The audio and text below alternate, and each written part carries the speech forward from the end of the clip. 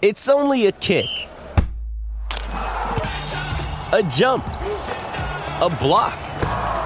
It's only a serve. It's only a tackle, a run. It's only for the fans. After all, it's only pressure. You got this. Adidas.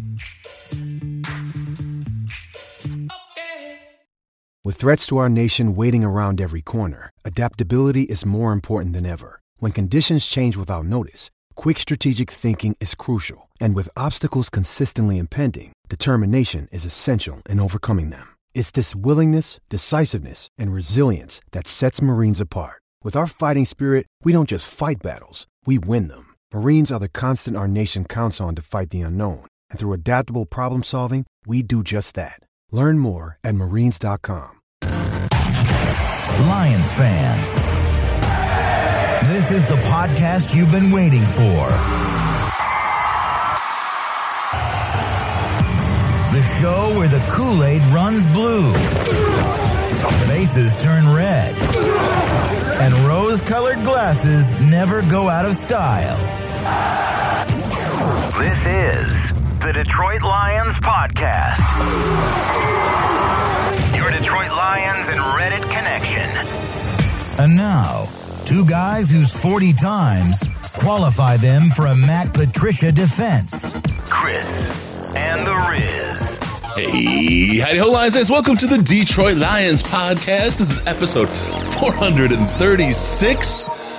I guess the question is the Detroit Lions rebuild stalling? We'll talk about that. This is the official Detroit Lions podcast for the Reddit. I am your dashing host, ultimately dashing host, Chris, and with me is my good friend and competitively dashing co-host, Jeff, the Riz Risden. How are you doing? I really should think of that before, what I want to say before I do, but this is where we're at today. Everything is always better spontaneously, Chris. You know that. That's just the way that we operate. It's good to be with you. It's good to be talking about the Lions, even though there's not a lot of positives to talk about with this team right now. But it is what it is, man. We've been to this rodeo before. The Bronco keeps bucking, and we will keep bucking along too. Yeah, what the buck are we doing? Brah. All right, yeah, we'll talk about a lot today. I mean, there's some good. It's not all bad. There's some good to find in this team, and we'll peel out some of those pieces, but we're not going to pull any punches on the areas that really need some help. We'll talk about all those things. We'll review the Cowboys game. We're going to talk about the return of Josh Paschal, the conundrum that is Jared Goff, something we call crossing the threshold. We'll talk about that. A look ahead to the Miami Dolphins and a whole lot more. We've got a great show lined up, as always. Riz, are you ready to go, my man? Yes, let's do it. Let's kick this off and break it down. All right. Everything's quieter. I'm like, oh yeah, I turned my headphones down. All right, here we are. Wow, I blend with the wall here. My switch. I'm gonna fix that for a second. Oh, okay, that's cool. Be right back. All right, while he does that, we're going to talk about the St. Jude 24-hour show. It begins on December 9th, December 10th. It's a 24-hour show. We'll go at it. We'll have some special guests. We'll do some special programs. We've got the global event, as we've talked about, that we're working on. And we're going to have the culmination of our big auction that we do every year. We have some really special stuff in there. Always looking for any donations on that as well. Appreciate if you guys have any of that. That will start on Black Friday. What better time to start an auction? So, and again, if you get any donations that you could give away for prizes along the way, it's Chris at DetroitLionsPodcast.com. If you want to email me, or you can DM me on the Twitter. December 9th and 10th, St. Jude, 24-hour show. Auction begins on Black Friday, culminating at that show. All right, last, we also have to thank subscriber Fuzzy Warlord. Thank you so much for subscribing to the channel. We appreciate you for doing that. All right, let's get into it. First, we want to talk about the Dallas Cowboys game, review the game. Riz, what a show, huh? I mean, it was fun for a while. It was actually, for the first three quarters of the game, it was a very competitive game. The Lions had every chance to be in that game and win the game. And then a lot of mishaps happened in a very short amount of time, and it went by very quickly. And that was very frustrating. Yeah. DCP1 asks, are we really the worst team in the league? As of right now, indeed we are. Indeed you are what your record says you are. As Bill Parcells said it. That's who Dan Campbell learned from. You better believe that if you ask Dan that question, he would say, yes, that's what your record says you are. Yeah. I don't think he believes that they're the worst team in the league. I don't necessarily believe that this is the worst team in the league either, but you can see the bottom from there. Let's put it that way. Oh man! All right. Well, Hodges, I'll get into that with you on the DL. So let's talk about the game. I want to first off, because I want to get it out of the way, and it's still a part of thing. The people say, but that's not why. But I know that's not why. I know that's not why we lost. But the interception. The officiating overall was just ass in this game. It was terrible. It was really bad, and it was entirely one-sided. I mean, I haven't gone and rewatched the game, so there may have been a call or two that went the other way. I don't remember them, and I didn't do a rewatch. Just I buried the tape. It's my turn to do that. But I try to pull my glasses off, but I go through just so many pieces. The Jerry Jacobs pass interference, that was like the Hitchens pass interference that was picked up, and it was exactly the same play on the other side of the field, face guarding. I mean, it's like, what the heck? The interception that was dropped, that they said they reviewed, but they did it in record time, and it was an obvious drop. I mean, nobody should have. I mean, tell me if I'm wrong, Riz. Am I looking at through the glasses, or was that really a drop? I think that call would have stood with whatever was on the field. I don't think he got it clean, but I also he kind of had control as he hit the ground. And while it did move, it didn't move to the ground. It moved after the ground. He didn't have control through the process.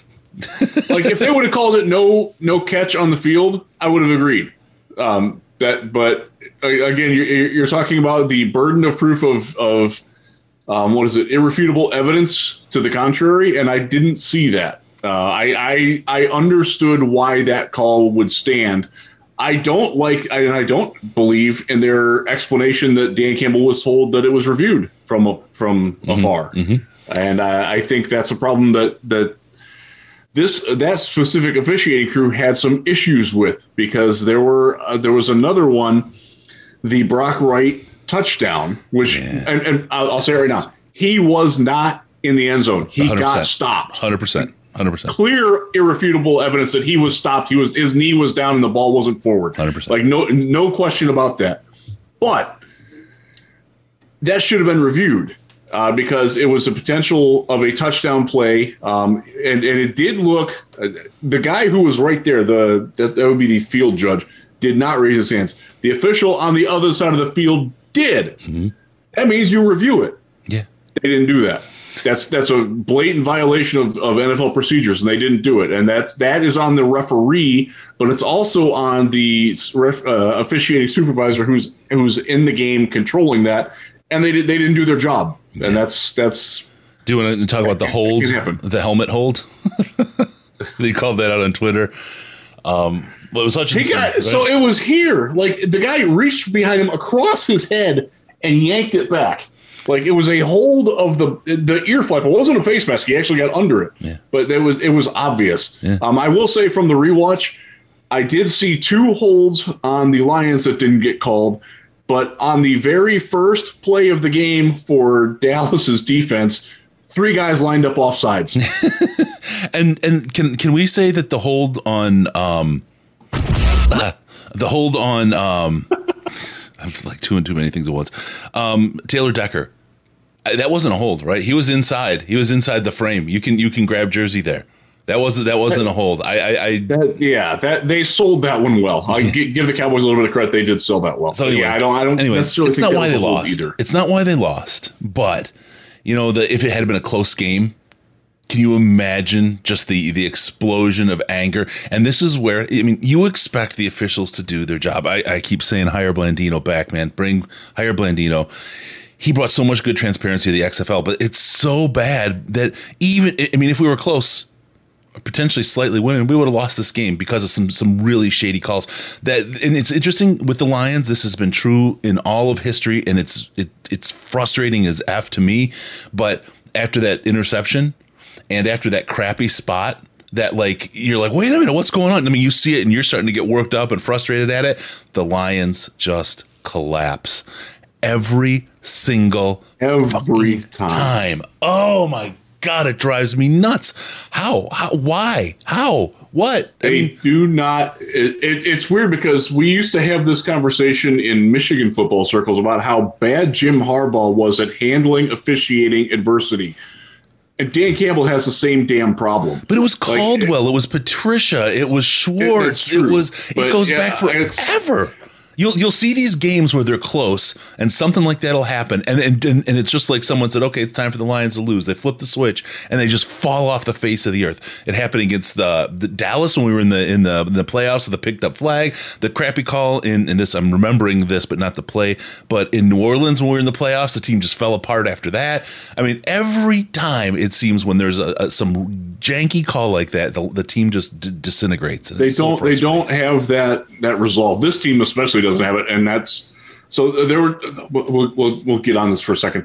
The two key plays in the game that decided the game for me were Jamal Williams' fumble right after the Brock Wright was down, and then the body slam that wasn't called because that fundamentally changed the play call. And I think it was the next play where Jared Goff, there was a turnover. I forget what it was. I think it was an interception. It might have been a strip sack. I don't know. There were so many of them and they all blade together. Yep. But it changed what the dynamic of the Lions offense was going to do and created a negative situation. Now, could they have avoided that? Yes, they could have. But that inability to respond to that, and that's a clear penalty. You can't do that, especially after the officials have already blown the whistle. We saw it in Dallas the last time we were there.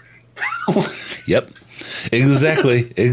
And then another thing, and this is unfortunate, the concussion protocol piece for Amon-Ra looks like there was nothing there at all, and they make this real janky he's got to sit call. And again, if it's true, I'm absolutely certain that I'd want him to sit. I wouldn't want him to play even, with a hint of a problem. But they turn around right after that and did the suplex, and there's no flag at all. It's like, are you for player safety or is there something else? You can't help but ask, right? You just can't help but ask. And I know it's not the case, but that's frustrating. So okay, thanks for letting me gas on the refs. This was just an added frustration to a frustrating game. Let's start with something. They didn't decide it, but they certainly what is it? The finger that you put on the scale was on the Dallas side. There's no question about that. Yeah, there you go. All right, let's talk about something a lot more pleasureful, pleasing, whatever. Josh Paschal back. Okay. He showed up. That is pleasure. Yeah. He showed up, and for his first game, he made a difference, and not just for him, but for the next guy we're going to talk about too, for Aiden Hutchinson. Loved what Josh did on the field, Joshua, I believe. Really, really excited for what he brings to this team and what he can do, because that made a big between him and we'll talk about Okudah too. The difference they made on the defense this week was incredible. Josh Pat. So I have if you're watching this live on Tuesday night, first off, thank you for watching. Click the like and subscribe so you know when we're going to be on, because this is an unusual time. This is exactly why you click on the subscribe button, so you understand when we're doing things that are a little out of order. My life is chaos this week. I carved out a little bit of time tonight to be with y'all and with Chris, and I'm grateful that Chris was amenable to it. But this is why you click on the like and subscribe button, so you know that when like, hey, why are they on Tuesdays? Well, it's weird, but that's why you do it. But back to Paschal. I have a piece coming at Lions Wire tomorrow morning where I did this week's film spotlight review. I've done it on Okudah and Hutchinson. I did one on Rodrigo. This one is on Josh Paschal, and it is written. I'm holding it to publish in the morning. If you like Josh Paschal, you're really going to like it, because he was impactful from the very first play of the game. Yep. He lined up. I'll do this quick. He lined up as the right defensive end, a 4 technique, straight up on the tackle. He went straight forward and then twisted his guy inside. It freed up the guard from blocking Isaiah Buggs. Isaiah Buggs got a clean run at Dak Prescott. Now, Prescott rolled out to the right. If Julian Okwara stays home, he's got an easy sack, but Julian Okwara ran for no apparent reason into the middle of the field and then had to run back out. That's why Dak was able to get the pass off. Okwara, by the way, don't believe the hype. He wasn't that good. He was fine as a pass rusher. If he's on the field and run defense, it's a net negative. It's like playing 10 on 11. He can't do it. It's bad, folks. He was in a good spot a couple of times and got his name called. So, but you don't want to kind of use that as a means to evaluate his whole game. That's what I'll kind of evaluate Cora. Yeah. So second down, Pascal lines up as the 3 technique on that side. And that play, they blew up a run. He beat a double team. Third play of the game, left defensive end, 7 technique. That's the play where Aiden Hutchinson got a 1-armed sack because they're double teaming Josh Pascal on the other side. Now Hutchinson, by the way, wasn't also the only guy to win on that rep. Anzalone had a beautifully timed blitz that helped out too. That took the running back out of the way, so Aiden basically had a 1-on-1. But the ability to move Pascal around like that on the very first drive, played 3 very distinct different positions, and did them all very well in his first NFL game. Hell yeah! Exactly. I get the little bit of goosebumps on what Pascal could potentially bring to this team. Having seen that, now it seemed towards the end of the game he might have been a little bit gas, and again, definitely, he ran out of gas. And I will say the whole team after Jamal's fumble and then the next turnover, like the defense was done. They're like, we've done all we can do. Come on, guys! Like it was clear that the wind had gone out of their sails. Yeah. Not just Pascal, that was the entire team. And I don't really blame them for that. Yeah.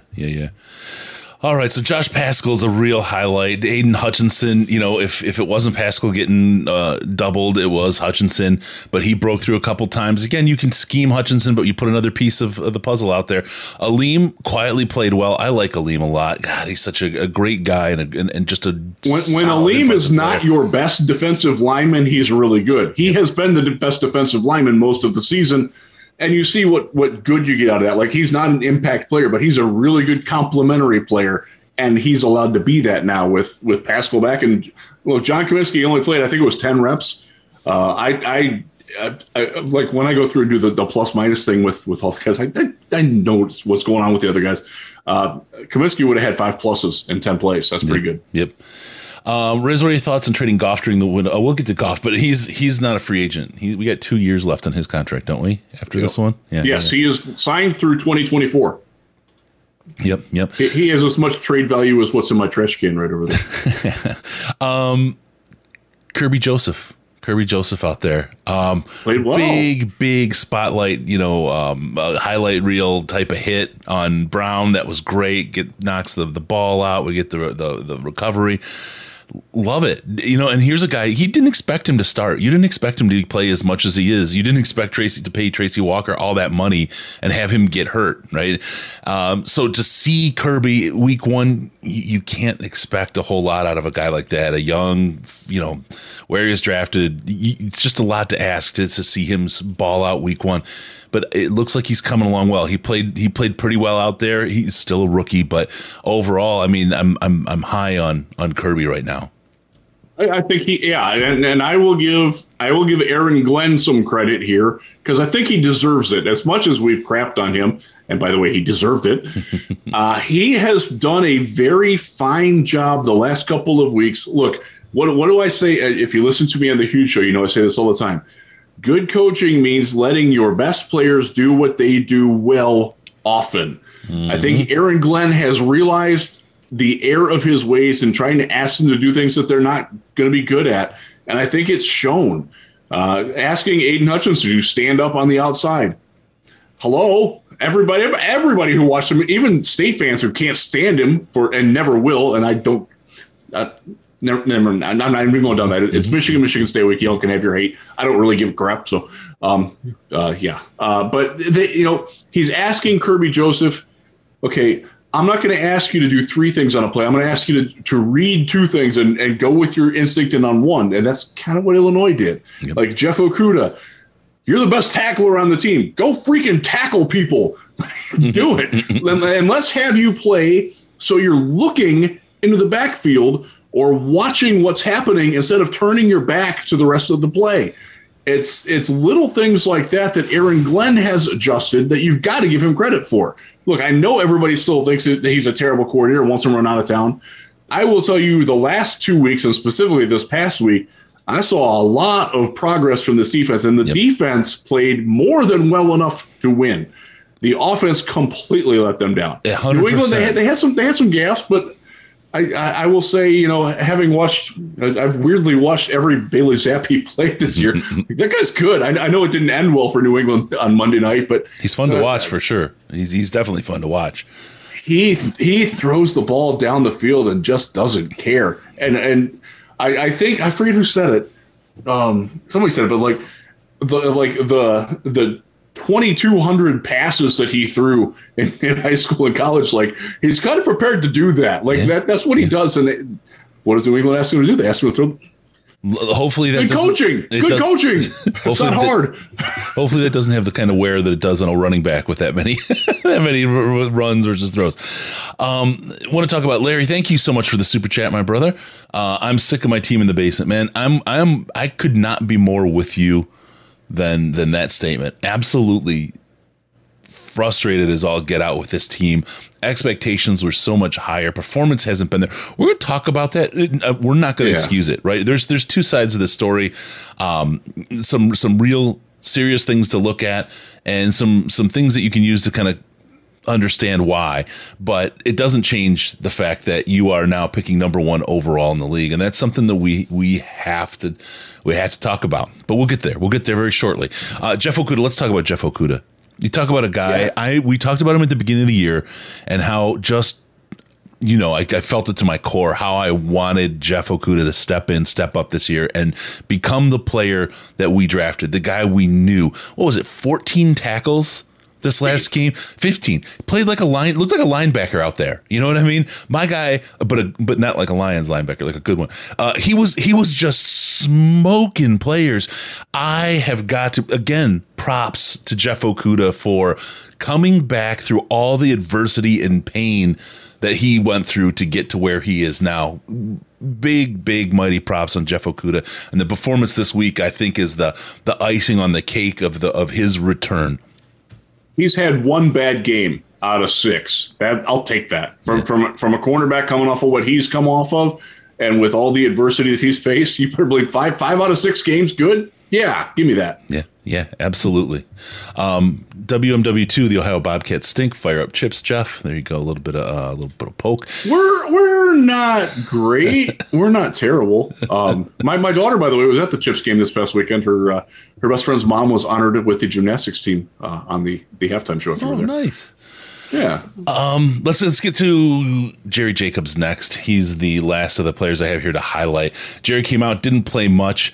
The one play, the PI, like I said, it triggered the hell out of me, and it wasn't because it was Jerry, but it was literally the Hitchens picked up flag from the playoffs, and I was just shaking. I was quiet, like I wasn't the scream at the TV, throw the remote and break the TV guy, but my family would tell you they could feel the heat coming off me. I was just inside. I was stewing this whole game. I was angry about so many things. Detroit Lions, but Jerry wasn't it. That throwback just triggered the hell out of me, though. That was his only play on defense, by the way. Yeah. He played one play, got the DPI in the end zone. Look, was it interference? Probably by the letter of the law. Is that enforced that way? That's like getting pulled over for going 26 and a 25.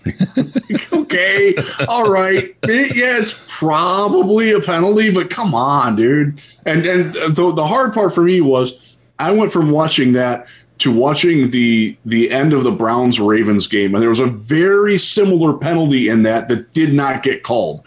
And that bugged me. yeah, no, it did me too. And that's the one kind of little place in the NHL where I kind of find my solace. They do have makeup calls, or they let things kind of play out and kind of even themselves out over time. Not that you want something that isn't very cut and dry, but when you have the subjective stuff like this, at least make it feel. And it didn't feel at all like it was an even game this week. So all right, let's go. There's a lot of talk.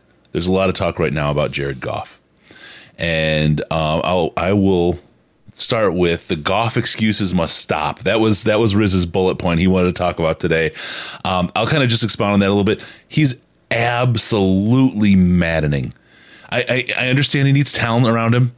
He makes gigantic errors. He is, I don't want to say solely, but really solely responsible for the crumble of the defense in the fourth quarter, throwing the ball away like that. Just I understand. You know, you got hit, but you have to. I don't want it anymore. Yeah. He's maddening to me because we see Goff as the guy Goff, and we see Goff as not the guy Goff. Sometimes in the same game, right? And we sometimes had that with Stafford, and he was our last quarterback, the best we've had in a long time. So it's easy to make him the comparison. I think that's why he's always the comparison, but it's not like that. I mean, Goff, when he's bad, he is just achingly bad. And I get the sense right now, I know he's a high resilience guy, but I wonder, with the talent that isn't there right now, how does he bounce back from this? I'm not sure he can. And I just want to put one more point out there, Riz, and I'll hand you the mic on this one. I said at the beginning of the season, if Goff does well or he doesn't, if he doesn't, we'll have his replacement. We'll be in a position to get his replacement. And if he does well, we won't need to. And this is playing out right now exactly about how I thought it might if he didn't do well. It's very frustrating. This was his worst game. This was worse than the shutout game because there was opportunities to have against Dallas. Look, Dallas, I talked about it last week. They are a high-risk reward defense. They're going to take chances, which means that you have chances against them. And Jared Goff missed every freaking one of them. There was a tweet that went out this morning that I commented on that got a lot of traction, showing a play where Khalif Raymond spun his cornerback around and had a wide-open path on the post. The safety was running forward because he bit on the play action. Also, T.J. Hockenson ran a great route to attract his attention. Jared Goff doesn't have a defender within, 6 yards in a radius of him. He's got a pocket that's fine. He can take 2 steps forward if he wants to, and he doesn't throw the ball at all. He got sacked. That cannot happen. That's a play that a high school quarterback can make and will try to make. And Jared Goff doesn't do it. And there were so many instances, Chris, in this game where Goff went where he thought he should go with his initial read. And this happened in New England, too. We talked about it there, where the defense baits him into the throw that they want him to make, and he bites it every freaking time and won't even look at the juicier apples that are elsewhere. Because, this one over here, I can hit that. Like, why were they good early? Because Jared Goff was taking chances down the field because he was stressing the defense. Obviously it's easier to do that when you have more talent on the field. I get that. That's fair. But you got to try to use it. Like Khalif Raymond was uncoverable. It's like they didn't have an answer for him. It was weird how good he was in that game. Hockenson too. Hockenson destroyed their linebackers in coverage. He got 5 passes. 3 of them were passes where Goff didn't ever even consider any other place. So it was like, unless he's told to throw to Hockenson, he's not throwing to Hockenson, basically. And there was 2 opportunities where Hockenson could have, if not had touchdown passes, at least had like big gains to set them up. And instead they were drives that ended empty. And that's because Jared Goff isn't good enough or isn't trying to be good enough to listen. This reminds people, this is spontaneous. Last year, remember, I screamed, just try. I'm there again. Just freaking try, Jared. Come on. Try. I can't agree that he's not trying because I know the guy is trying. I know he's giving it his all. And I've heard and talked to a couple people, and the amount of time he spent and the work he's done, I cannot say he's not trying. I just don't know if he's the guy, if he's got it. And when he's surrounded by the right people, he looks great. He looks wonderful. When he doesn't. And I'm thinking, like I said, I'll go back to it. If he doesn't do well, we'll be able to get his replacement. If he does, we won't need to. Looks like we're getting to the point where we're going to be able to get his replacement. We've got what looks like a great offense if you put a good quarterback in there. And you can get his replacement, still have another first round pick, which could potentially be top 15 or even top 10, the way the Rams are doing right now. And you wind up building out your defense from there. You could be in a pretty good shape as a team. And then Goff became your perfect bridge gave you all those picks, took Stafford off, and you can and let's face it, Goff would be a killer backup. He would be a killer backup quarterback, and at his contract for the last 2 years, why not? Why not? I would prefer to eat it and eat him and smile, but that's just me. I don't think that he's so. Remember how Matthew Stafford, like one of the things with him was like one of the reasons why, and I think it was Bob Quinn that said it might have been Martin Mayhew though, where like why they didn't ever draft quarterbacks when he was here was because he doesn't want that. Like, no, you don't need to do that. Like, I don't need a quarterback behind me. What are you talking about? Goff isn't that way, but he's also not that way, if that makes any sense. Like, he's maddening. Like there was a tangible decline with him in Los Angeles when John Wolford showed that, okay, maybe that guy can play, and Goff, he didn't handle that, and he did not mentor him at all. I know he said all the right things this summer about bringing up Blau and Boyle. I was there. I actually asked him one of the questions one time. You know, I asked him, how would you describe your relationship as a mentor for the younger guys? And he actually gave a great answer. I don't believe him. I'm sorry, I just don't. There you go. All right, Don Burr. He's not the guy at Simple unless you're David from Detroit Lions Forum. Don Burr. It's just hilarious. The excuses had to stop. Hard. Yeah. Oh, yeah. We'll see where he's at. Just to remind everybody, head on over to amazon.detroitlionspodcast.com, amazon.detroitlionspodcast.com. Get all your Black Friday deals, get all your stuff, get all your good stuff. They take a little bit of that money. They take it out of Bezos' pocket. They slide it over to us to help us pay for the show and do all the stuff that we have to do the stuff that we do. And it helps us out. So if you do that with the holiday season coming, you didn't get your Halloween candy in time, you're starting to think of, like, I'm trying to find a PS5 for my boy. I'm looking everywhere. Had a couple people reach out to me. Thank you, folks, for who did that. And it's a gift for, so I'm just looking for a good condition, brand new one. That's kind of what I'm trying to do. But I appreciate everyone's help and offers. And there's a couple you have to get back with, but I'm still looking for that PS5. Amazon.DetroitLionsPodcast.com has everything but that right now. So head on over there and help the show by doing something you were going to do anyway. Thank you all for supporting the show by doing that. Let's get into the next one. Is there a minimum threshold for Dan Campbell and Brad Holmes? Like, if they're 2-15, are they safe? That could actually happen too. So this is probably a conversation we need to have. That one stings a little bit. Oh, yeah, it does. I mean, especially the way, like, the Bears have finally figured out, hey, Justin Fields can run really well. Let's let him run. Like, crap, that's not good. Oh man. I don't know, man. It's so the way I view it, and you can correct me if you disagree with it, Chris, please step in and say so.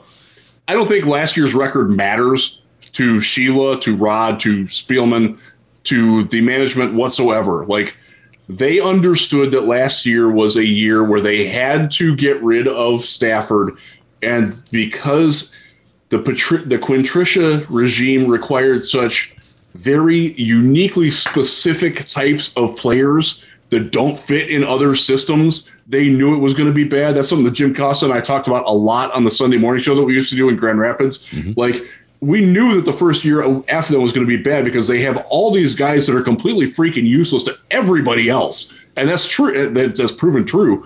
The only guys who are doing anything are the ones that are back in New England now. Like, all the other guys, like, they're basically out of the league because there's no room, there's no desire to have them.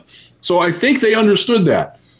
But this year you needed to start seeing progress, and we saw progress with the offense early. We've seen progress with the defense late, but both sides of the ball have not played together well at the same time once this season. That's a problem. And I will say that Dan's coaching decisions in game have not been good. There weren't. I didn't have any issues Sunday, but that's a pleasant change, quite frankly, and I'm glad that we got it. But one of the things that I put in my film review, I talked about how the offense and the special teams both came out like they hadn't practiced in a long time. And I know they were on the bye, but like they weren't ready. Like you saw errors that don't normally happen, and they're coachable, like fundamental stress errors. And like Scott Daly, like throwing a bad snap. I think it was his first bad snap of the season. You got Chase Lucas, who could have downed Jack Fox's punt, which went about 5 yards longer than it was supposed to. But he got like easily blocked off and took a bad path. Like there was just a lot of little things where they weren't like sharp. Yep. And that reflects on Dan Campbell. And whether that's fair or not, it does. And so I'll put my Browns hat back on here for a second. I watched them keep Hugh Jackson after he was winless. He went 0-16 and they didn't fire him. And the next season, everybody, and including Hugh, by the way, knew it. We all saw it on Hard Knocks. They knew that if they weren't like really good right away, it was going to get pulled in season. And I don't like in-season coaching changes. They bug the crap out of me. Not just because I hate covering, but like it's a shock that it sets you back. Like look at what Carolina. Look, I know Carolina got their. This by the way happens a lot with teams. They fire their coach to get one like death rattle like exhale of like, oh my God, what the hell happened? We did with Darrell Bevell. And then they lose out. And Carolina's not winning another football game. It wouldn't surprise me at all. That's what happens when you fire your coach. They did this season. They went in. Matt Rule was like, basically, dude, you're what? He had, 7 wins in the first 2 seasons? And like, they kept getting worse. And, like, as soon as adversity hit, they realized that it wasn't going to be happening. Like, they pulled the plug. I worry that's what's going to happen with Dan if they're 2-15 this year. Look, he's what? So he was 4-12-1 last year, and he's 1-5 this year. So that's 5-17-1. Yeah. You're talking about Campbell right now? Yeah. As of right now, he's 4-18-1. 4-18. Oh, that's right. We only won 3 last year. My bad. Yeah. Okay. Well, and let's talk about that. So if you think of the first 23 games from a head coach, Campbell, 4-18-1. Schwartz, 4-19, and I love Jim Schwartz. Morningweg, 4-19. No way. Really? And then if you go to Caldwell, he had 4 wins in his first 6 games. Now I will say 100% Caldwell picked up a completely different roster, right? I think Caldwell is a bit of an outlier when he came in, and I don't think anybody that when he left. Yeah. So either way, it's a little bit of an outlier. I don't think it's 100% reflective of Caldwell. I'm not down on Caldwell. I just think we absolutely saw his peak, and everybody in the NFL thought we made the right move. Do you think that Jim Caldwell gets fired if he doesn't have 10 men on the field 3 different times? Yeah. Well, didn't it happen? It happened twice, I think, with him where he didn't have. It happened 3 times, and all 3 times it directly led to a loss. Wow. I forgot. Oh man. That's inexcusable coaching malpractice to again quote my friend Jim Costa who's now with 97.1. Please give him a listen. He's a great guy.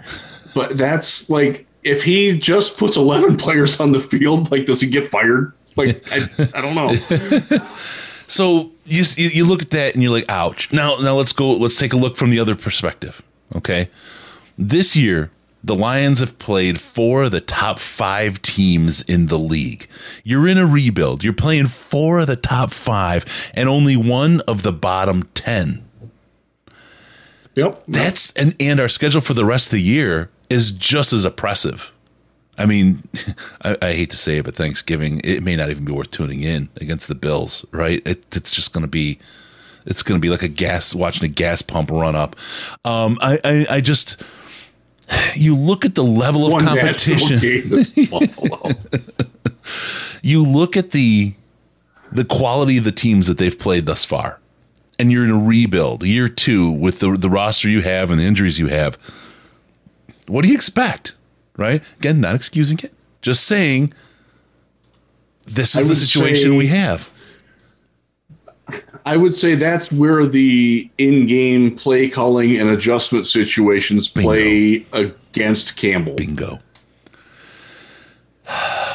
And that's hard because I I like Dan. You like Dan. We want desperately for Dan to work out. I think he's done overall a pretty good job. Given the circumstances, I think he's done a very good job. Yeah. Except on Sundays from 1 to 4. And that's the only time that really matters. And that's a problem.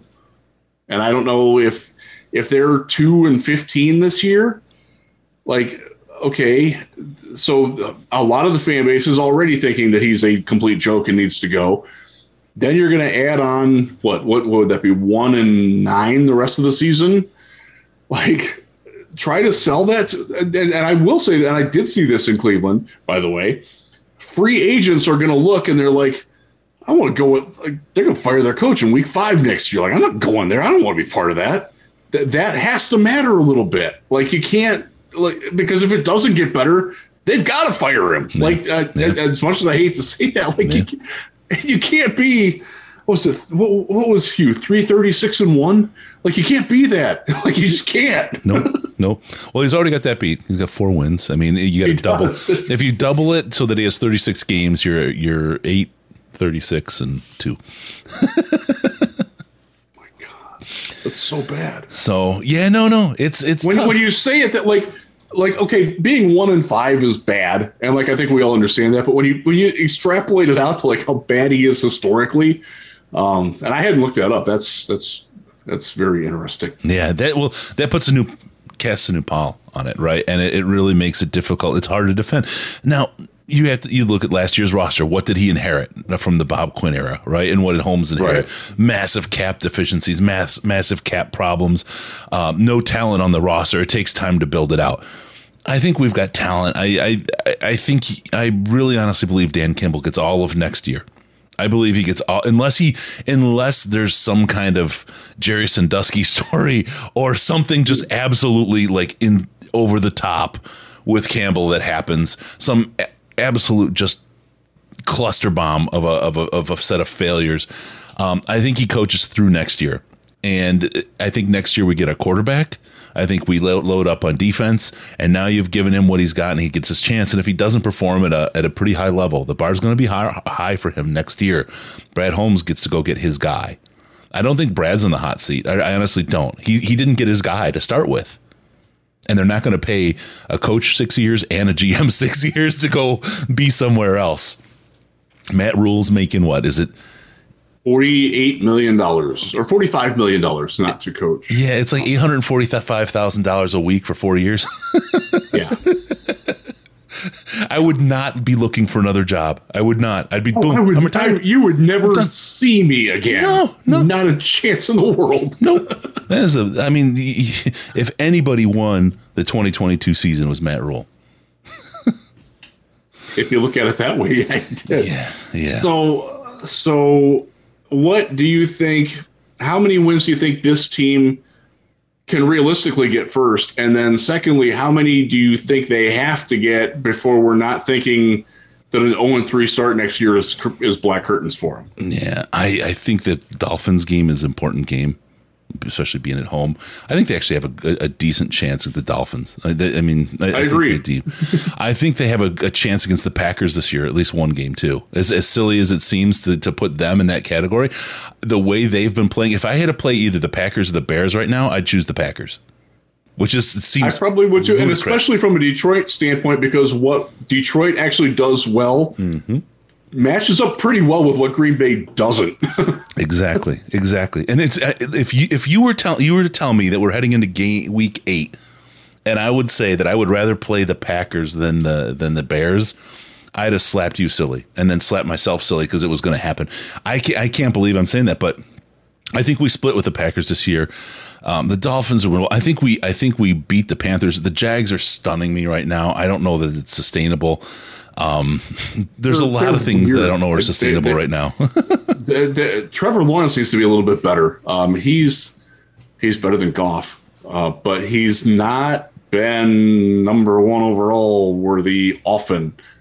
So this came up in the Slack and we were checking it out just before we came on the air. TJ Lang talked about how Goff takes inconsistent drops and the linemen don't know where he's going to be all the time. If you watch the Jaguars at all, that's a massive problem for Trevor Lawrence. That's coachable, And Lawrence is certainly young enough to still be coached that, but it's kind of a weird problem that he has. that's something that they got to fix. I don't think there's anybody in Jacksonville who would say that, oh, I'm so disappointed that we drafted Trevor Lawrence. We should have drafted who went to, I don't even remember. My brain's fried. There was nobody was going to get Trevor Lawrence. There's no amount of treasure that they would accept that Jacksonville will have taken to trade out of the first spot. Yeah. Oh, absolutely. Like they talked about as soon as they won the number one pick, like Trevor Lawrence, run that card up, baby. Like, unanimous. Yeah. But he hasn't been the transcendent player that Joe Burrow has been. You saw, I think Deshaun Watson, when he went into Houston, was a kind of a transcendent player. I think you saw Lamar Jackson, especially the way that he transformed, like within the structure of an offense that was designed for Joe Flacco, who's like the complete antithesis of him. Right. Like that's like Lawrence hasn't had that kind of impact. And that's also something else to think about. Like if we are going to get the number one pick, and by the way, I will say this, I do not think the Lions will pick number one. I still think this is a 4-13 team. I agree. I think Miami is beatable. I do agree that I think they're going to split with the Packers. I do think they're going to get the Bears once. I don't trust the Bears, diamonds, man. Baby. I just don't. Diamonds. they're a better team, and they're playing better right now. There's no question about that. But as we've seen, the better team doesn't always win. Carolina just put a whipping on Tampa Bay. Like that. The Lions are due for one of those. They got one last year with Arizona. They're going to get one of those this year. Yeah. Possibly one of the New York teams, maybe. I don't know. That's exactly what I was thinking. Either the Jets or the Giants, I think, are right because they're both overperforming, right? They're all living the opposite dream than the Lions right now, and I can see one of those two games being the dash back to reality. The problem is they're both at the Meadowlands, so it's. Yeah. I mean, maybe it starts to feel like a home game the second time you're there. The Jets took a massive blow. They lost Elijah Vera Tucker and Breece Hall. That's their run game. Yep. He is their Penei Sewell and their combination of DeAndre Swift and Jamal Williams, and they're both gone for the year, which sucks because I really personally dislike their quarterback, but beyond that, I kind of like the Jets team. Like there's a lot of dudes on that team that I liked in the draft process, and they've kind of all come together, and they appear to be fairly well coached. So I kind of like what I see from them, but they are going to regress. The New York Giants, if you look at all the analytics models, they're like. They should be like 3-4, but they're 6-1. God bless them; they're winning games. Yeah. There's something called regression to the mean, and that's going to hit them probably soon. But we'll see. You would think that would happen to the Lions with wins, but whatever. At some point, Chris, it has to. 64 years ago. 64 years. It's okay. So I'm gonna throw this out here. This is completely unrelated tangent, but for all of you who are in the analytics and predictive models. What are the odds of losing 37 hands in a row of Caribbean stud poker? Somebody do that calculation. Put it in the comments for me. In the chat or the comments. Because that happened. Yeah, for real. All right, really quick, I want to ask folks, hit the like, hit the subscribe button, please. We ask once per show for you to do that. It's if you're enjoying the show or you're just sitting here watching, it's passing time for you. Hit the like button. Helps other people find us, helps the show get out there and lets people join the fun, the chat, everything else that we've got going on. And the subscribe button, we're obviously on at an odd time and an odd night from normal. That subscribe button will let you know when we go on so you don't miss anything. But appreciate everyone for hitting that like button at minimum and also subscribing to the podcast. We appreciate you very, very much. Thank you. All right. So what do you think? I think let's get to the. I have to give credit to Alarmed Restaurant from the Reddit on the 4 of the 5 teams in the league and the 1 of the bottom 10 on the schedule. What's your call out right now? Do you think? Let's start with Dan because I think. Do we agree that Brad's safe this year? I wish there was more heat on Brad, quite frankly, but yes, I agree that he will be safe. I think there's theoretical heat, right? He's feeling it. I mean, it continues to get warm the worse they do, but it's not now. But all right, let's talk about Dan Campbell. What do you think about him? What's the threshold for Dan this year? I progress. 4-13 is progress. Oh my God, it's should be attainable.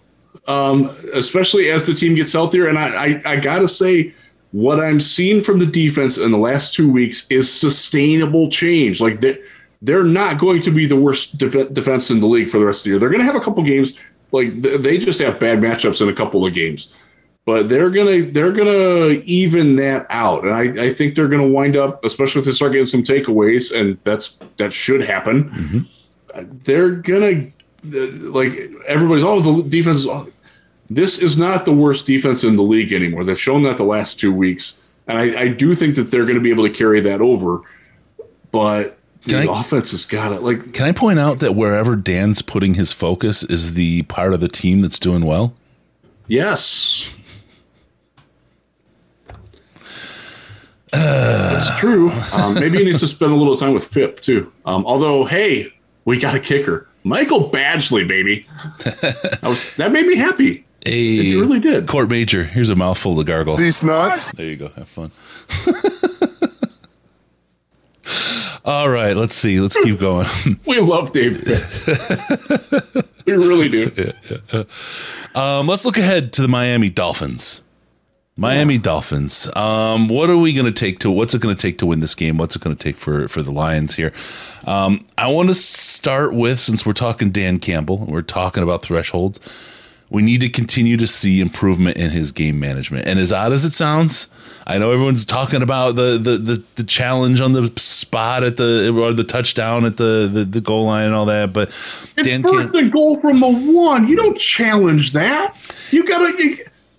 That's so that argument is asinine, Chris. You are a power running team with that offensive line. You're going to take first and goal from the 1 instead of first and goal from the half-yard line. Who statistically, and by the way, our running back statistically has a 0% chance of fumbling that ball for a loss. He has never done it in his career at that point.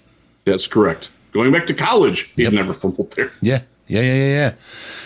Woo, so there you go. That's how you lose, ladies and gentlemen. So I think we need to continue to see the improvement in game management. Just for comparison, beyond that, if we think about defensively for the Dolphins, let's start talking about the defense.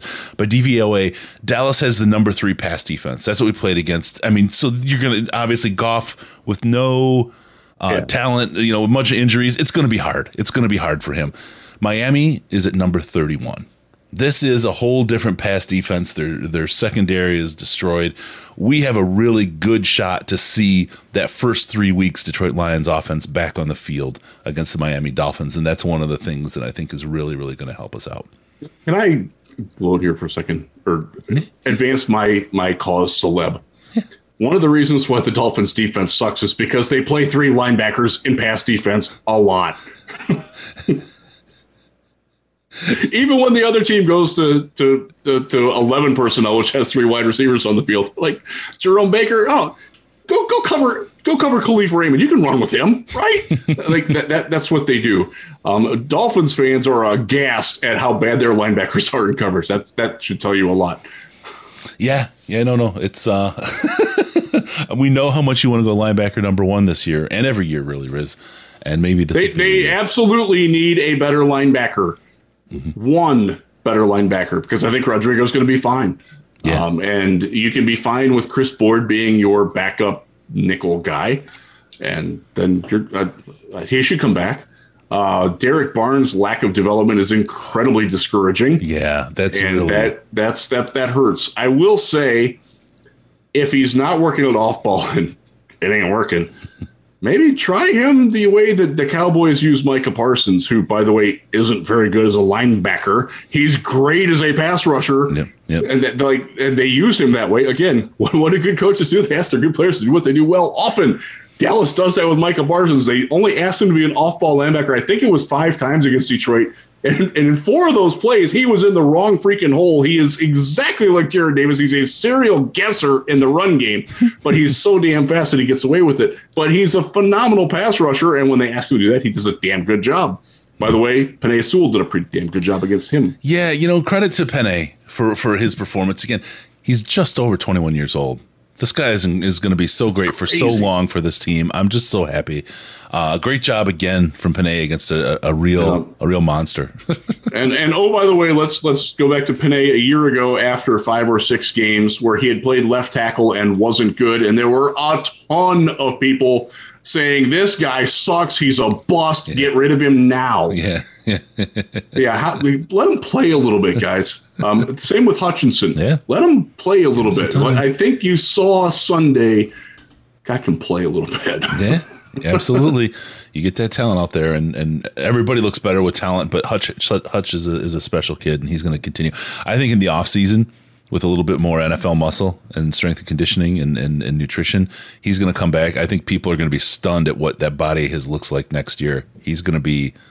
I think he's going to build up his legs a little bit, and he's going to be good. And it's one game for Pascal. You gotta take that in mind, but... What a debut. Like, that's really good. Kaminsky sure seems like he's locked in a role for some time. He's having his resurgence, right? You get a linebacker. It doesn't even have to be like a premium linebacker. It can be, I'm trying to think of who it would be, like a day two guy, a solid day two guy, like Derek Burns was supposed to be, who can play next to Rodrigo. Probably you want a guy with a little bit more size because Rodrigo's undersized. So, I'm not there yet in the draft process, but this looks like it's a decent linebacking class, except do not take Noah Sewell. Look, I know he's Panay's brother. If you watch him play, I guarantee you will look and say, oh my God, it's Jelani Tavai 2.0, because that's how he's playing this year. And I had this conversation with somebody who's a much more plugged into the draft process than I was. And they said, if you just base it on this season, he's undraftable. Like he's got to start getting better. And so that's where you're at with him. I know Brad went to their game. I will tell you the guy that he was watching was Brandon Dorlus, the Oregon defensive tackle, who is a perfect fit in the Levi Onwuzurike role because they're the same freaking guy, except this guy has an actual good back. So if Brandon Dorlus is the second round pick, I'm going to call my shot today. What is it, the 25th of October? That I will call my shot. By the way, just random just came to me. It says, this is the 40th anniversary of my family losing their farm, which is like the worst day of my life. So good times. Good times. All right, on defense, I think we need to play like we did against Dallas, at least the first three quarters. But they need help from offense, and I think that's really what screwed them in the fourth quarter. I want to ask you because I've got an opinion on this, but you've got Tua, who's a bit mobile, though he's got obviously the issues with the concussions that happened this year and all the news around that. Stop lowering your freaking head, dude. Help yourself. I'm feeling like we want to go with pressure on Tua versus contain as far as the defense goes. I want to ask you, where do you think the Lions are going to find more success? Either containing Tua or putting him under pressure? Oh, you pressure him. Yeah. Absolutely. Yeah. Well, the only thing I would say is you can do the contain style in the way that, and Matt Patricia, look right here, the way that they stymied Patrick Mahomes and Lamar Jackson back in the day by dropping all those guys, because Tua doesn't have 1/4 of the arm talent that those guys have. Exactly. If you're asking Tua to beat you over the top, he can't do it. Even with Tyreek Hill, he can't do it. So maybe you let him get a little comfortable. He's another guy. He doesn't make good decisions under pressure. Exactly, and I think you play that versus the weak arm and coverage. I think the weak arm, and I don't want to get over too big on the weak onto his arm, right? But his arm. It's not Kellen Moore here. No, it's not. He doesn't have as good of arm as Goff. I was going to say he's no Jared Goff. But that being said, I think a guy with an arm that is a little softer than average has more difficulty performing when you put him under pressure. If he gets time, then he's going to be able to put that ball in because he relies on his accuracy, and you just don't give him the chance to get that accuracy and land it. And look at who he's throwing to. Like Mike Gesicki is a tight end, is basically TJ Hawkinson who can run after the catch. Tyreek Hill, nobody can catch him. Like they have weapons. That they're a smartly conceived offense for a good quarterback. And in the occasions where Tua plays well, they're pretty good. So you've got to prevent Tua from playing well. Yep. That's the long and short of it. You have to make him uncomfortable, and you have to think, to be honest, especially with all the pressure on it, the concussion thing is in his head. Right. And I don't mean that physically, I mean that mentally. And I think he's just doesn't want to take the hits. doesn't want to miss more weeks, doesn't want all the stuff associated with it. So, and with, everything with him coming into the league with the injury and everything else, he, I'm just kind of putting myself, and maybe I'm projecting, but I'm feeling like he wants to play a little bit more defensively because the availability is the number one ability for him to be able to prove himself. If he's not on the field, he's not proving himself, and then he will hit bust status. That's his only way to kind of solidify his role and maintain relevance in the NFL. So the pressure, I think, is the big thing. Yeah, I would definitely pressure him. And this is a week like, okay, Alex Anzalone, you can't cover very well. Why don't you go chase the quarterback? Derek Barnes, let's play you where the Cowboys play Micah Parsons. Like, let's let you try to do what Julian Okwara does. And Okwara, again, I had this interaction on Twitter. He's so bad against the run. Like, Barnes at least is understanding of where he might need to be against the run. But Derek also gives you a little modicum of power. Like, he can take a tight end chip and maybe move it back a little bit. I would like to see them try him in that role more instead of trying to force him to be an off-ball linebacker. And I think this is a good game to do it. Yeah. Because Mike Gesicki as a blocker is not Brock Wright. He's not TJ Hawkins. He's just not. Look, I love the dude. He's a Penn State volleyball player. You better believe that I'm going to like that guy. But he's not he can't block. By the way, they don't ask him to. Yeah. Good coaching, huh? We keep running into that. Yeah. Shout out to Darren Busser. I'm not sure which it is. I'm sorry. We'll say Darren B so that I don't screw it up. Great work, fellas. Thank you so much for that super chat, brother. We appreciate that. That helps settle a great deal. Really love you for that, man. So yeah, the defense needs to get out there, and I definitely believe that pressure wins the game for them. Pascal there, Hutchinson there. If Harris is back, and I don't know if he's back, and even if he is back, we need last year's Harris, not this year's Harris. I think the three of them and Aleem, I think you're in really, really good shape to keep Tua running and moving and keep the pressure. So that's where we're at. Now the offense must perform. The offense, and look, they're especially against this defense, against this soft pass defense. Jared Goff is in a difficult position right now because if he doesn't this week, this is very much, I think, writing his note, his epitaph maybe on the year. If he cannot bring this offense up against this defense, it's going to be really, really hard for him to recover. I think Jared Goff's offense needs to, no matter what happens from the Dolphins offense, this offense needs to outscore the Dolphins offense in this game, or Goff's just in a lot of trouble. And you can look at the parallel lives, like Matt Ryan. He looks done, and the Colts have made their change. They're going with Sam Ehlinger. Good for him, by the way. He lit us up in the summer, so I can't say anything bad about him because he looked great against Detroit. So it was pretty clear from most Colts coverage that the Colts players themselves were like, you know what, Matt, we love you, but dude, it ain't gonna work.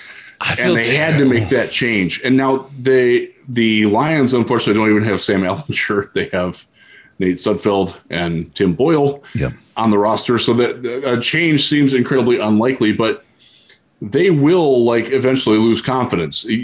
I've seen it. I saw it with Baker Mayfield. I've seen it. I saw it in Houston with Matt Schaub with all the pick sixes. Good dude, reliable quarterback for the most part, but damn, man, you throw pick six every game. Your cost, the dudes are going to turn on you. You're going to lose that. Yeah. And Goff is really, really close to that point right now. Yep. And I'm not just saying that sitting here where I am. That's coming out of Allen Park. He has got to rescue his own career. And this is a prime opportunity to do it because Miami, look, they had a couple of nice plays at the end of that game, but that game was awful, by the way. Yeah. And I'm happy that Noah Igbenogany made a nice play. I like that guy in the draft process. He's been awful. Yeah. He made a great catch at the end of the game, but otherwise he's not been good. Missed on that one. Sorry. It happens. Yep. This is a defense that he can exploit and needs to. Amon-Ra will be back. Hopefully Josh Reynolds is looking better. Look, in watching Josh, he shouldn't have played. No. I commend him for his warrior mindset and trying to get out there, but he was not close to being effective. And, this is where, the whole depth, like DJ Shark's on IR. Your backup receivers are Khalif Raymond and Tom Kennedy and Maurice Alexander. None of them are the size of Bryce Young, which is scary. Mm-hmm. And that's a problem. Like I get that and this is something where Dan Campbell pissed me off this week because he was asked about Goff, but also about like all the missing players. Like I get Swift, and he kind of made it seem like it was an excuse for Goff, or more like he was excusing Goff's play because of it. He didn't say it directly, but it was clear from the tone that he got that was my interpretation of it. And I wasn't the only person that saw it that way. Watch his press conference on Monday for yourself. It's on the Lions YouTube page. And just watch his tone and watch his demeanor when he's talking about that specific answer. That is not good, to be kind. And if Goff is going to have that kind of a leash, that told me right there that Dan can't do anything with Goff, and that is like obviously you're not going to pull him for Nate Sudfeld or Tim Boyle. You're just not. That's coaching suicide. Or you're showing up the guy who's signing your check in Brad Holmes, who, by the way, still clearly loves Jared Goff. And that is the inherent problem that coming forward. If Dan comes to the conclusion that the team needs to move on from Goff and the GM doesn't come to that conclusion, and based on everything I've heard, the GM isn't close to that conclusion yet, that's a conflict that's going to be a real problem this offseason. I'm going to tell you. Then what do you do? I'm going to tell you it's not a conflict. I'm telling you they're all in on Goff, and they probably, I don't know if they probably told Goff, we've got you the pieces this year. We've got you the players. We're giving you control. We're giving you get to work with Ben Johnson to build an offense around what you want. They're giving him every inch of rope that he needs, and he has the chance to earn himself a contract or earn us a quarterback. And we have the capital to do it. And that's what's happening. I'm telling you, and they're all in on him, and they're going to support him until the end of the season and say, thank you very much for your service. And the results will determine what the next move is. That's why I think if you see things start going south with this team, you're going to see the demeanor of Jared Goff change. And I think you're going to start to see a lot more like the fourth quarter kind of play out of him, because he is a confidence kind of guy. And I think he's going to recognize, especially when he recognizes there's no coming back, I think that's when you're going to see all the bad. It also gives him every motivation to give his very best until there's no sense in it anymore, right? So I think if they get any kind of turnaround this season or any kind of ride like they did at the end of last season, he's going to be able to ride that and push for it. But I just think Jared Goff is your quarterback to the end of this season. His performance is going to be dictate what the Lions do next, because they have all the cards in their hands. They can do whatever they want once the season is over. That's the concern, though, is that that it won't be all in, that Dan or Ben or John Dorsey or Chris Spielman. I'm just saying that. I'm not saying this is as hypothetical. Yep. That they're not in on him anymore, but Brad still is. Who wins that conflict? Because that is the deciding factor for the team for the next 2 to 3 seasons, and they cannot get that wrong. I don't think that Brad Holmes dies on that hill, to be honest with you. Brad Holmes knows his job is to put talent on the field, and Jared Goff is going to answer the question for him. I really believe that. I really hope you're right, but I can't say that yet. I believe that. I really do. And I think that's part of the way this kind of leadership kind of structure and mentality works. While Brad, I guess, he does have the final say on it. All those other people in the room, that will cost him his job. It's like Caldwell holding on to Ron Prince forever, right? It's gonna, if you can't make the decision. He had to be told to get rid of Joe Lombardi, who, by the way, is getting Brandon Staley fired in Los Angeles now. Yeah. That's what happens when you do that. And I think Brad Holmes is smarter than that, especially because he's a marketing guy. You know, he's got a lot of that marketing space, and he understands it and understands the value there and what the value of words and actions are. I think he really, really wants Goff, and I think he went to bat for his guy, and he set it up. Look, we've got all the things we need to get out of Goff if we need to. So he had the excuse to bail himself out. It's the bridge quarterback. We can build the rest of the roster. He gets his quarterback this year. The quarterback performs. All of a sudden, Brad Holmes is the smartest GM in the league. You know what I mean? If he gets a bad quarterback or he sticks with a bad Goff, then that ruins everything he's got. But Brad Holmes is smarter than that. He's smarter than that. And I don't think I sure hope so. Yeah. I really do. I don't have that confidence in him. I just don't. And it's born out of some of the other decisions that he's made. Like you can't make as many decisions that he has that have backfired. And I'm talking specifically about the injury front, but also the fact that like his idea of upgrading the defense was bringing in Deshaun Elliott and bringing back Alex Anzalone. Like he chose that. Like again, he had no money and limited picks and limited talent to start with.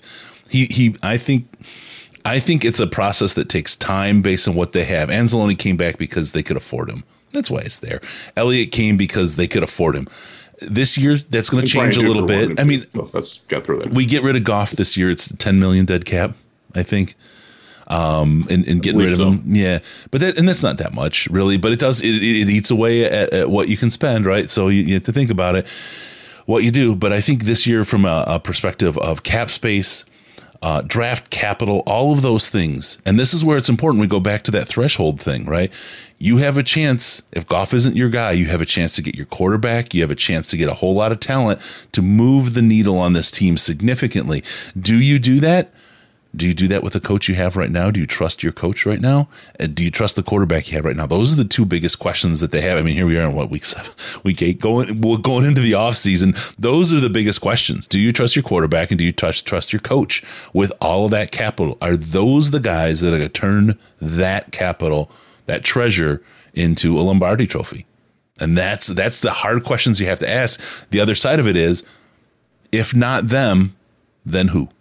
It's easier, I think, in the draft to take that shot and buy yourself 2 or 3 years with a quarterback than it is to pull in a coach. I guess you get 2 or 3 years with a coach, but if you get Campbell, it's 2.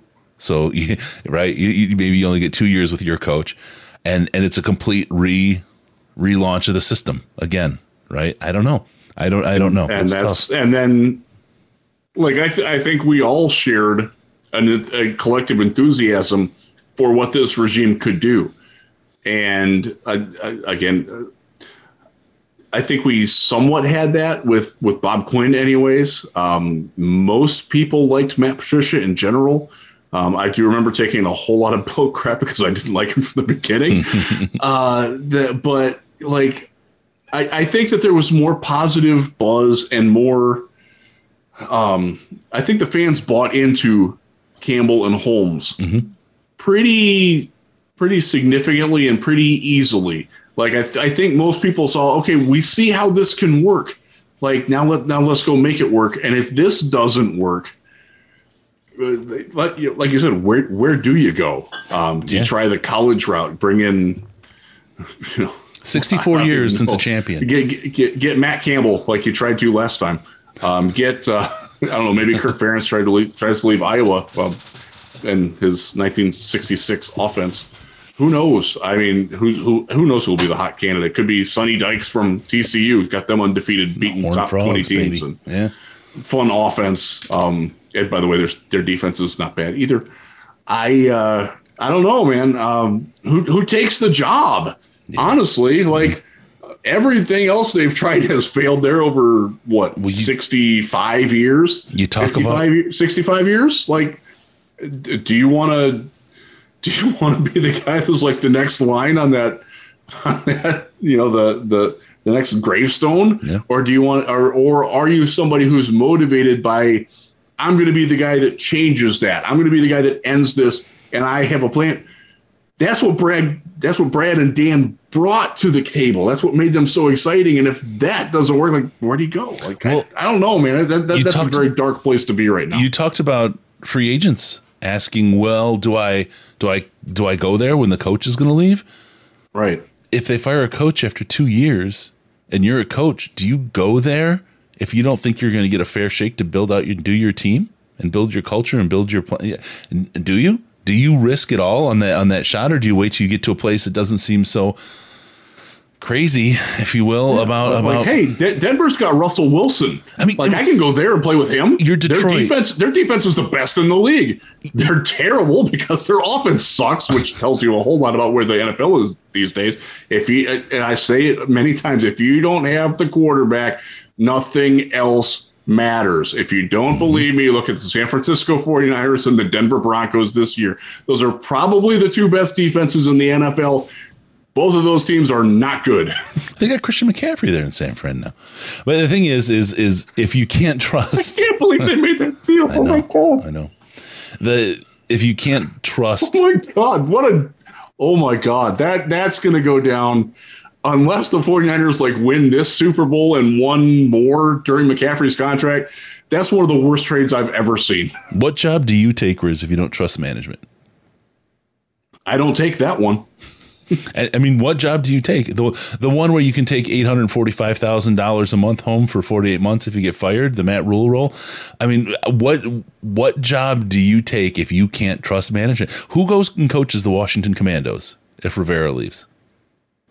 Good question. Right? A question, by the way, they're asking very seriously in Washington right now. Yeah. How crazy do you want to look to your potential employees?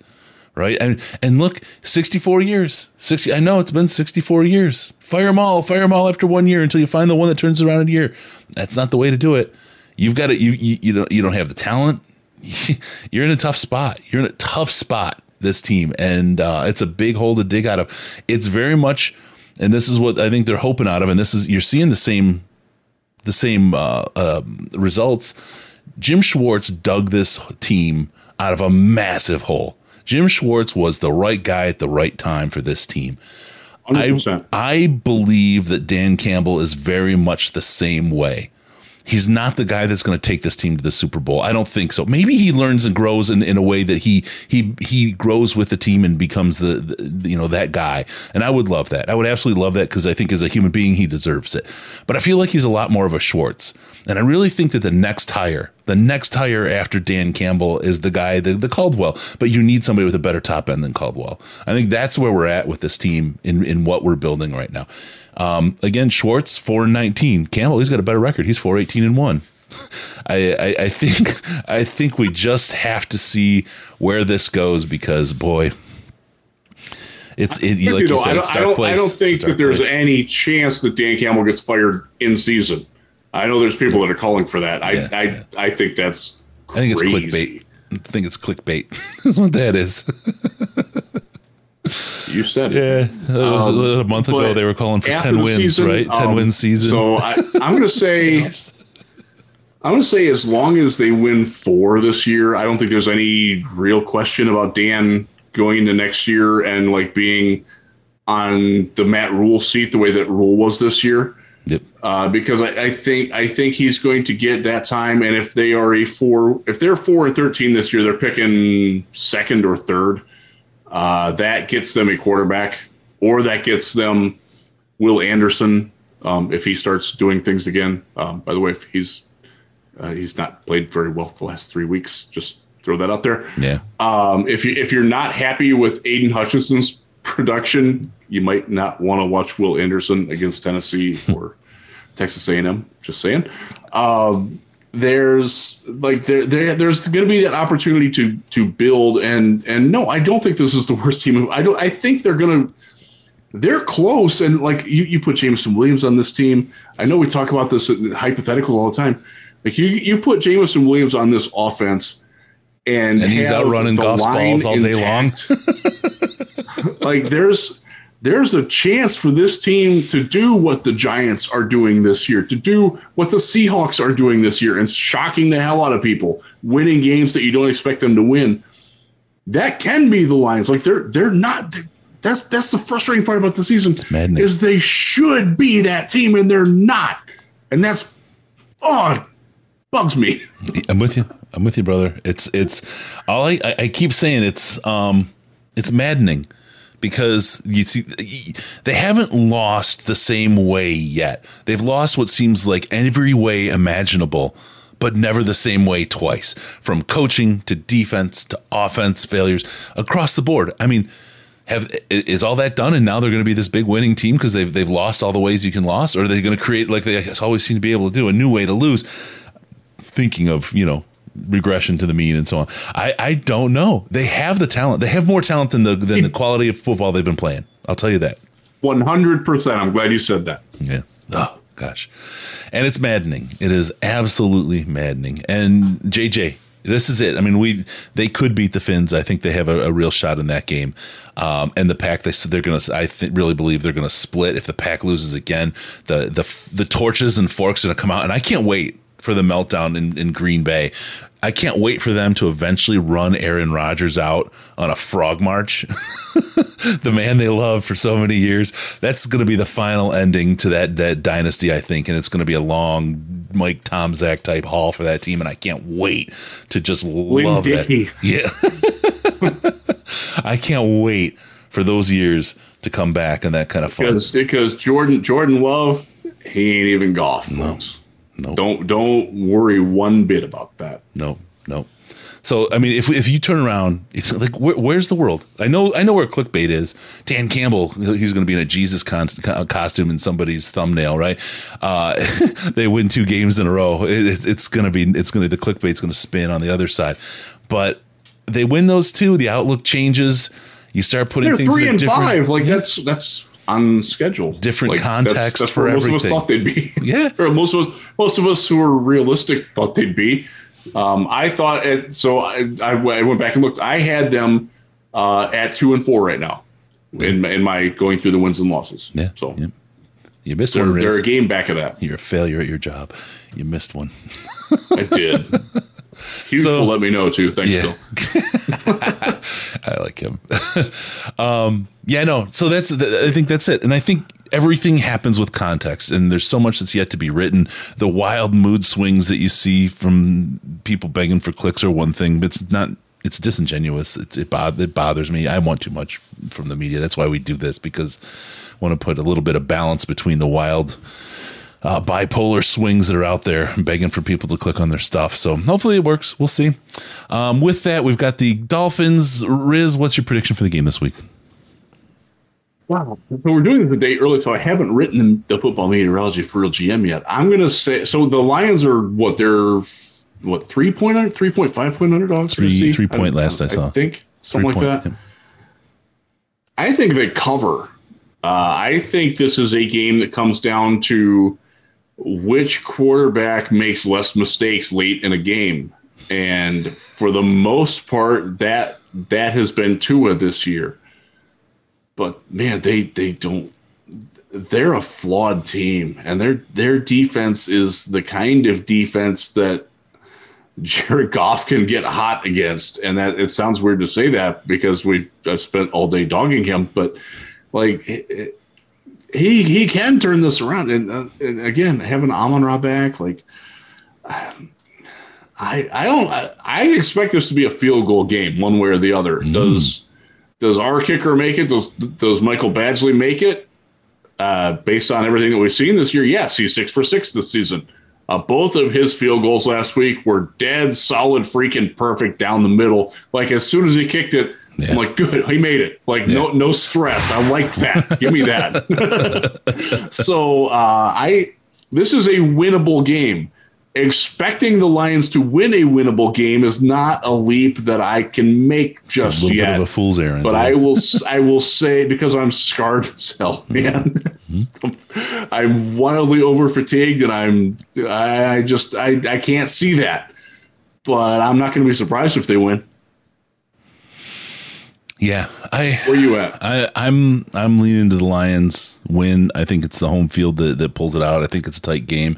I think it's a high scoring game, to be honest with you. And I look, if the difference is going to be on the defense. If they can play like they did against Dallas, if they can tighten up like they did against Dallas, the high scoring will be one way. And there's potential for that, for this game to be a kind of big time win for the Lions, because with the secondary the way it is, Goff gets his Swift back, has a couple other players back. I wouldn't count. I'm talking. We don't have the injury report yet. So, he gets his Swift back. He has a couple other players. Amon-Ra's back.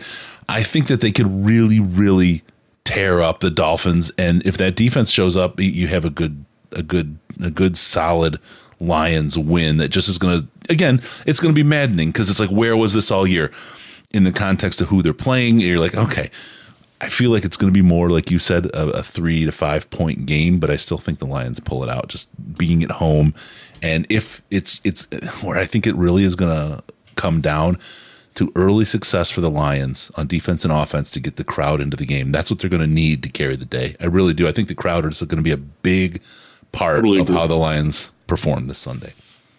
100% we're with you on that. And I actually know a lot of people that are going to this game who don't normally go to games. So please enjoy yourselves. Enjoy yourselves responsibly. Have fun.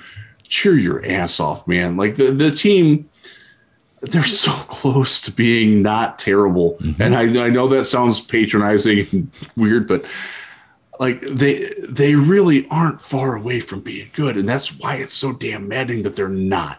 Last week's defense and the first 3 weeks offense come out in the field, and they're a 7-win team. They're right. Offense, defense, and special teams all together at the same time. Just once, Chris. Once. That's all I ask. Yeah. I don't ask for a lot in the world. I just want one game like that. Yeah. Like Arizona last year. Yeah. And that was so great. Oh, for those of you who believe in the superstition thing, I watched that game last year, not at home, but at a basketball facility with my daughter. She was participating in an event. I will be at that place this Sunday with my daughter in a basketball event. Dun, dun, dun. I'll try to remember what I wore. Just had to use it. Get a shot for it. All right, there we go. All right, so there you go. That's the predictions for this week. Also, got to remind you, please hit the like, subscribe button. Appreciate that for those who do that. That helps us out a lot.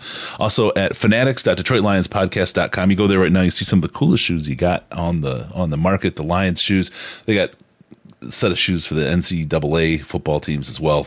They look really sharp. All the teams' shoes are looking great. If you want a new set of kicks, it's a great place to go. Fanatics.detroitlionspodcast.com. They got all your jerseys, blankets, every piece of merchandise you could think of that's Lions related. They're the main NFL supplier. They supply the fan shop and everything else. Fanatics.detroitlionspodcast.com. Help our show out by doing something you're going to do anyway, by repping your favorite team, whether it's college, football, hockey, basketball. It's all there. It's all waiting for you to share. They're fun, man. Yeah. They're good. Yeah. No, I shouldn't say they're good. They're improving faster than the other Detroit teams, and I like that. Yeah.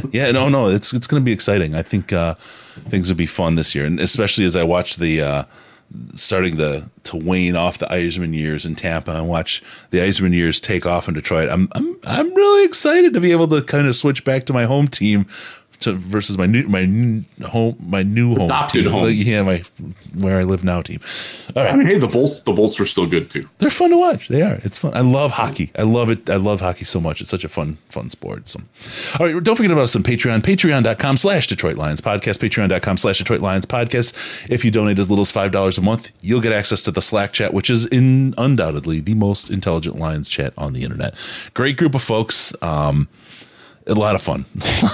And some of the takes and conversations this last week have been amazing. Game day is always great. And this week was a fun game day chat. It was sparky. There was doomers and there was, rainbow farting MFers. Unicorns and rainbows on both sides. And they were arguing hard. It was a lot of fun. A lot of good stuff there. Love that Slack. Get into it. Patreon.com/Detroit Lions Podcast. As little as $5 a month gets you access. It's really great people. Also follow us on Twitter at DET Lions Podcast, at Jeff Risdon. DET Lions Podcast and Jeff Risdon. It's the best place to go rolling on Twitter with sensible, pants-free kind of content. The stuff that you want. Give us a call on Skype, Detroit Lions Podcast. It's all one word. Or call us on the Lions line at 929-33-LIONS. It's 929-335-4667. You leave a message. We'll get you on the show. Orlando William, thank you for subscribing. Appreciate that, brother. Appreciate you doing that for us. Also, go to DetroitLionsPodcast.com, DetroitLionsPodcast.com. Subscribe to the podcast. What happens when you subscribe, Riz? It can come in your ear holes automatically, and I like that. Where else would you want it? The ear holes are the erogenous zones that you've been looking for. Thank you for tuning in. We'll see you next time on the Detroit Lions podcast. Remember, no pants, no toasters, no hot tubs, no problems, because we're your Detroit Lions and Reddit connection. Thank you all for listening.